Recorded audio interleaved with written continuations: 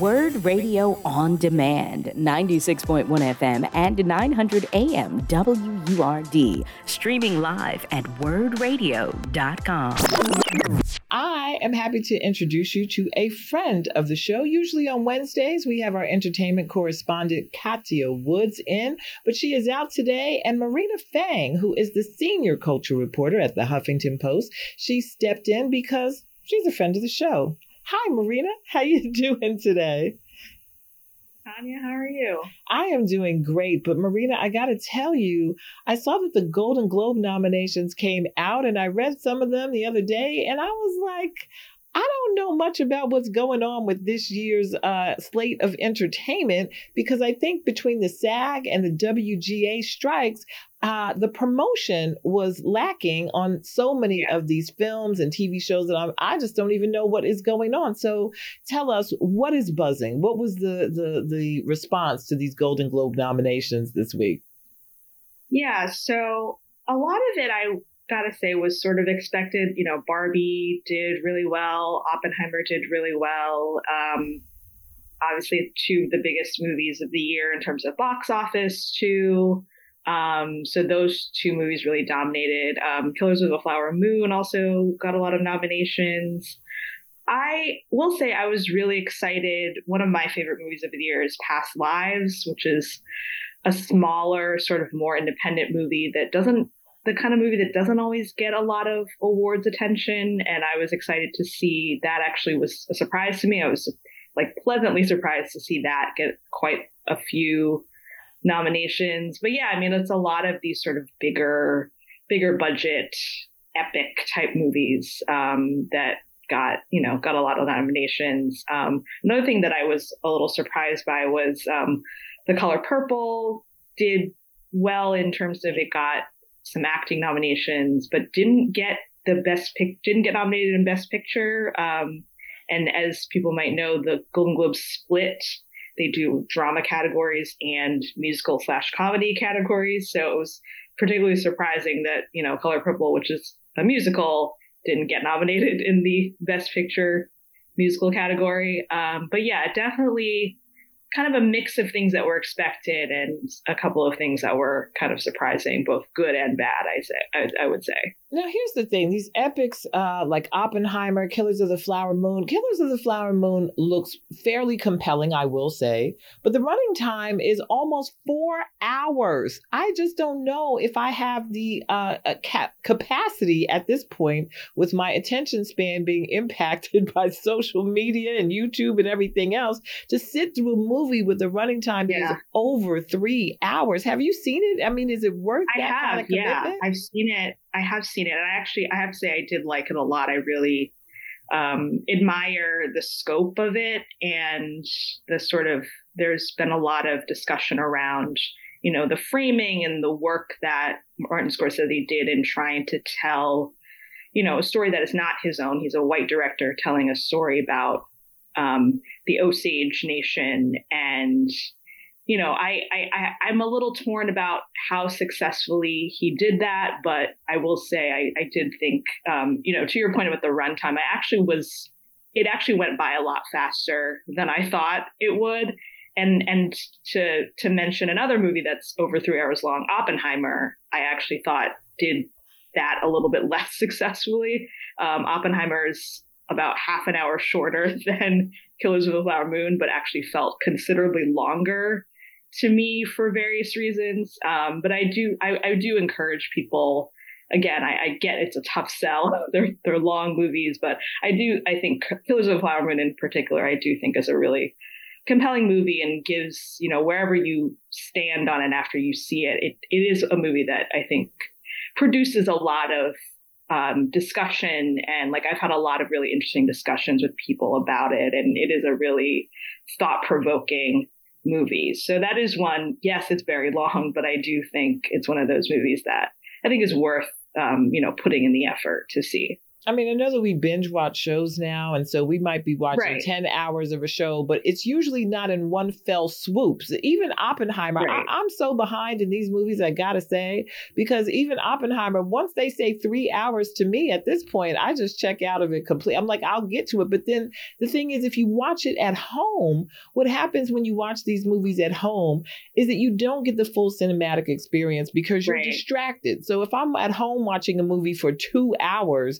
then, I'm getting up. I done went to get something to eat. I done went to the bathroom. I've done all these things that I don't think checking your phone. Oh my goodness. So you just don't get the same storytelling experience. Why do you think these films are getting so long now? That's a good question. And I should also point out, I think it's telling that a lot of, Oppenheimer and Killers of the Flower Moon are both directed by, sort of seasoned veteran white men in Hollywood. And I think it's telling that a lot of the, I can't really imagine, like, for example, a woman of color getting like 3.5 hours to tell a story. That generally doesn't happen. And also the amount of money that, gets allocated toward movies like this.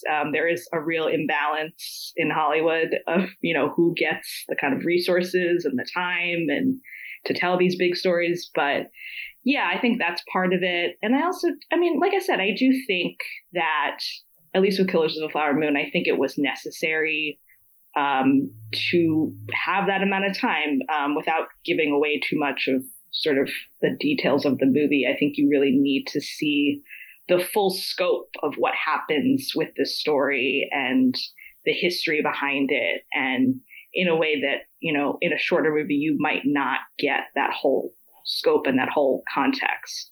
But like you said, we also have, we watch a lot of TV that is long, and we watch, very frequently sit down and watch shows that are, an hour long, and then you watch like 5 episodes of that. That's, 5 hours. So yeah, it's interesting to think about like the attention spans and how we sort of consider movies versus TV in terms of timing. Yeah, it kind of is, because you just think about the fact that at least you have the choice. If you're binge watching something, you can watch it in pieces. Though sometimes you'll keep going when it comes to a show if the show's particularly compelling, and you'll sit there and watch 3-4 hours. But it's just something about sitting in a movie theater. Or maybe it's just I work too much, because if I've got to sit in a dark room for 3.5 hours, I may not make it to the end of the movie awake. That's another issue. Now, you mentioned Black female filmmakers and what kind of budgets they get and the stories that they tell. But of course, now Ava DuVernay has the movie Origin that is coming out. And that seemed like it got snubbed by the Golden Globes. Yeah, it did. I have seen it. I have, again, without getting into sort of the details of the movie, which, again, I think is a movie that people should see, is very thought-provoking. I have some sort of criticisms of it. I didn't think it worked all the way, but I do really, it's another movie that I really admire. And I always really admire her. There's a lot of ambition in her work, and, the way that she tries to connect a lot of dots across history. And this is another one of those movies that really tries to do that. I'm not, there's been a lot of like mixed reviews of that movie. And so I wasn't totally surprised that it didn't get in, but, that's another example back to sort of, we're talking about funding. I've seen interviews with her about how this movie, she had a lot of trouble getting the movie funded. And unfortunately, it doesn't surprise me, because as I said, I think there's a real discrepancy between, who and what kinds of stories get the funding and the support from these institutions. She's talked about how with this movie, she actually went to a lot of like sort of foundations that generally fund more like nonfiction stuff, like documentaries. And that's kind of, she had to sort of go out of the Hollywood system in order to get this movie funded. And It has had a lot of support. There are people who really enjoyed it and people who feel it's an important film. But I like you, see that it's not seeming to get that kind of buzz. And really at this point, we know the Golden Globes is kind of the outlier of award shows anyway, that there are things that they like that nobody else likes and vice versa. But how much can we tell from these early nominations about what the rest of the award season will look like and if the Oscars will make any different choices? Right. Yeah. And you bring up a good point that, some of the movies that we're mentioning that maybe didn't do so well with the Golden Globes, like, don't count them out. They're not, they've had a kind of mixed track record in terms of being predictive of the Oscars. And also it's very important to note that there's no overlap between the members of, I guess, which used to be known as the Hollywood Foreign Press Association, the people who vote on the Golden Globes, and the members of the Academy. There's no overlap. So it's worth kind of taking some of this with a grain of salt. I think the way I've always thought about the Golden Globes, it's like, it's a good, maybe like, barometer of kind of where we are at the moment.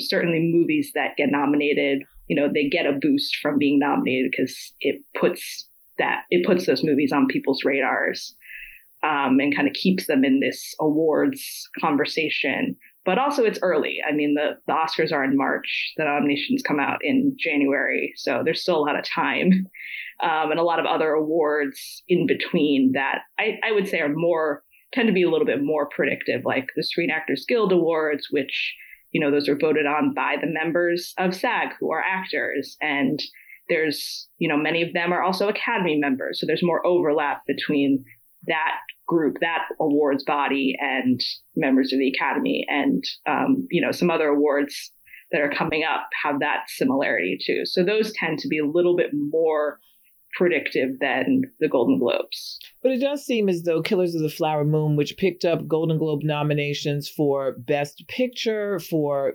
Best Actor for Leonardo DiCaprio, Best Actress for Lily Gladstone, and Best Supporting Actor for Robert De Niro, is a front runner. And of course, Martin Scorsese, everything that he does, people think is genius. And that looks like something to look at. So as you said, being a white director, getting that kind of budget, being in Hollywood as long as he's been, that even for this long running movie, that he's going to enjoy a lot of support. He does that film looks like it is going to be a front runner going through the season. Totally. Now, on television series, were there any surprises? I'm looking at 1923, which is part of the Yellowstone family. That Crown was a surprise to me a bit. Okay. Yeah. I haven't seen that show. I will admit I have not seen any of the sort of the Taylor Sheridan TV universe. But yeah, that show was a little bit of a surprise to me. But I do know people. There is sort of a contingent of people who really like the Yellowstone and the related I've had trouble keeping. There's a lot of spin-offs of Yellowstone, and 1923 is one of them, I think. Yeah, 1923 is the prequel, I believe, starring Harrison Ford and Helen Mirren. Helen Mirren, yeah. So that's the prequel, and I've seen some episodes of the first season of Yellowstone. I haven't seen 1923, and then now they have the Bass Reeves series that is also an offshoot. David Oyelowo. They're sort of like it's like the Power of Paramount. So Power has all these offshoots, and Yellowstone has all these offshoots. Now, of course, The Crown is just going to probably pick up nominations until now they're in their last season, because The Crown is a prestige show and a good one. I've watched many episodes of The Crown, and regardless of what you may think about the British royal family and their shenanigans, it is well written, well directed, and they recreate that period with such accuracy that it's just amazing, everything that people have done. And the writing is killer. I just think, whether you like the subject matter or not. And in the best TV series comedy, it seems like The Usual Suspects, Ted Lasso's last season, Abbott Elementary, though Jury Duty, I'm not familiar with. That's on Amazon Freeview. Oh, yeah. I've seen that. I definitely recommend, for anyone listening. I loved that show. It's very one of a kind. It's, for people who don't know the premise, it's like kind of a mockumentary series where it's a jury, and there's like the catch is that all of it is fake, like it's a fake case. The judge, the bailiff, all the jurors, everyone involved in the case is played by an actor, except for one person who's the foreman of the jury, who's just this regular guy that they cast. They sort of told him like, oh, this is a documentary about jury duty. But the nice thing about it is that, and this is not a spoiler because you know that everybody knows this. They say this at the very beginning of the show.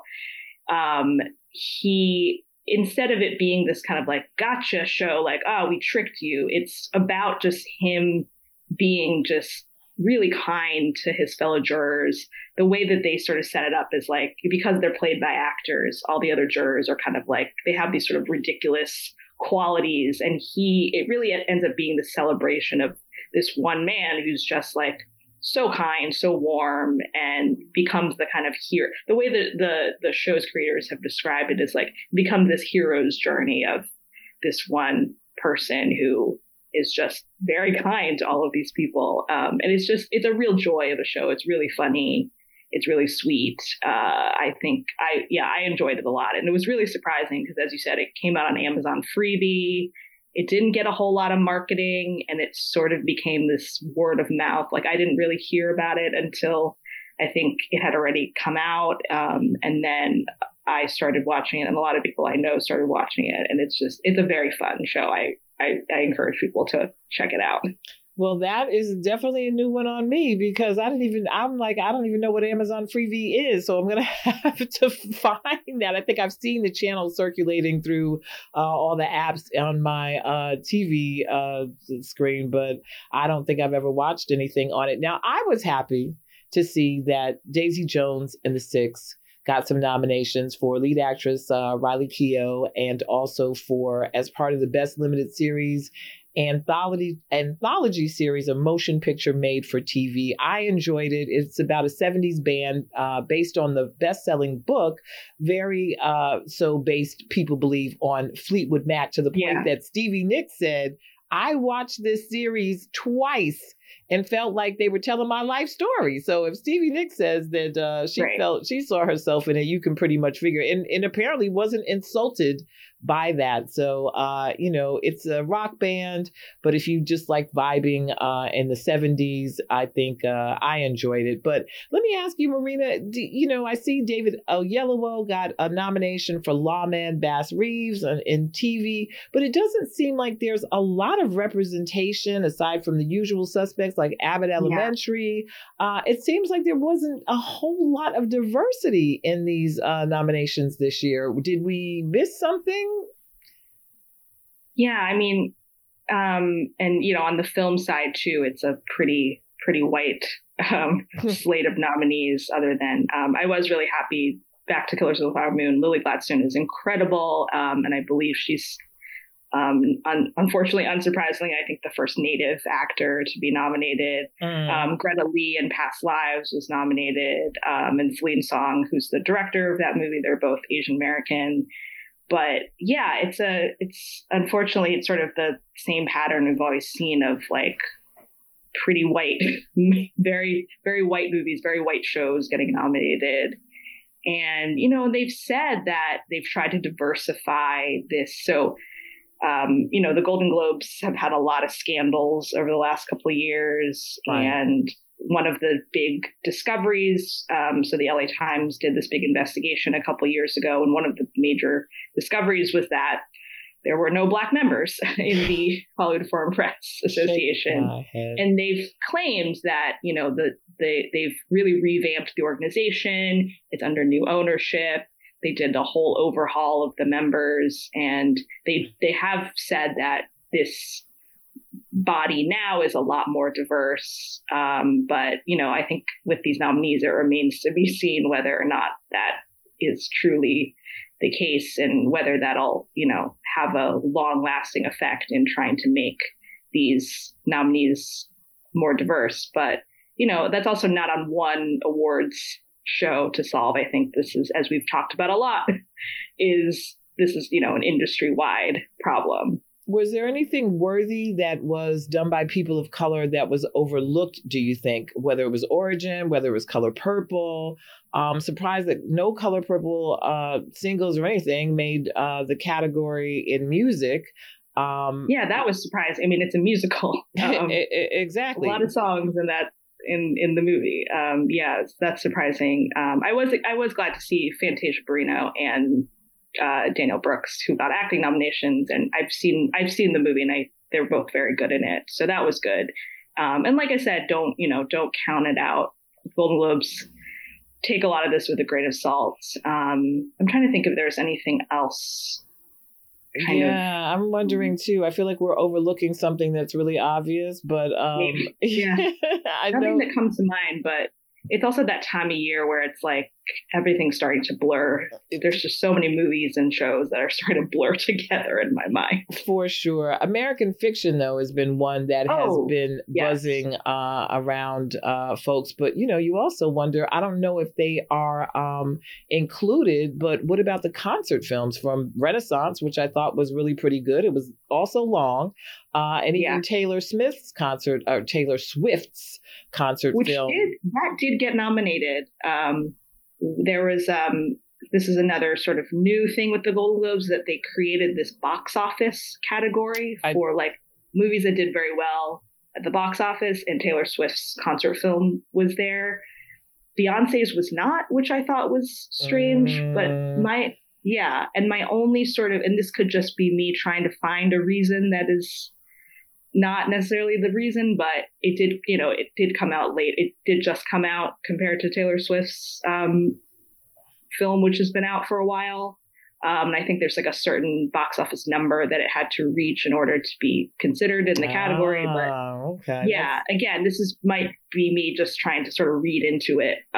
But yeah, that was an interesting omission, and also an interesting category. Maybe that is just because it didn't achieve that box office number, because the other movies in this are Barbie, Guardians of the Galaxy, John Wick Chapter 4, Mission Impossible, Dead Reckoning Part 1, Oppenheimer, Spider-Man, and Super Mario Brothers movies. So that's across the board, but it seems like those were the blockbusters of the year. So it makes sense. Maybe Beyonce, although I saw both films.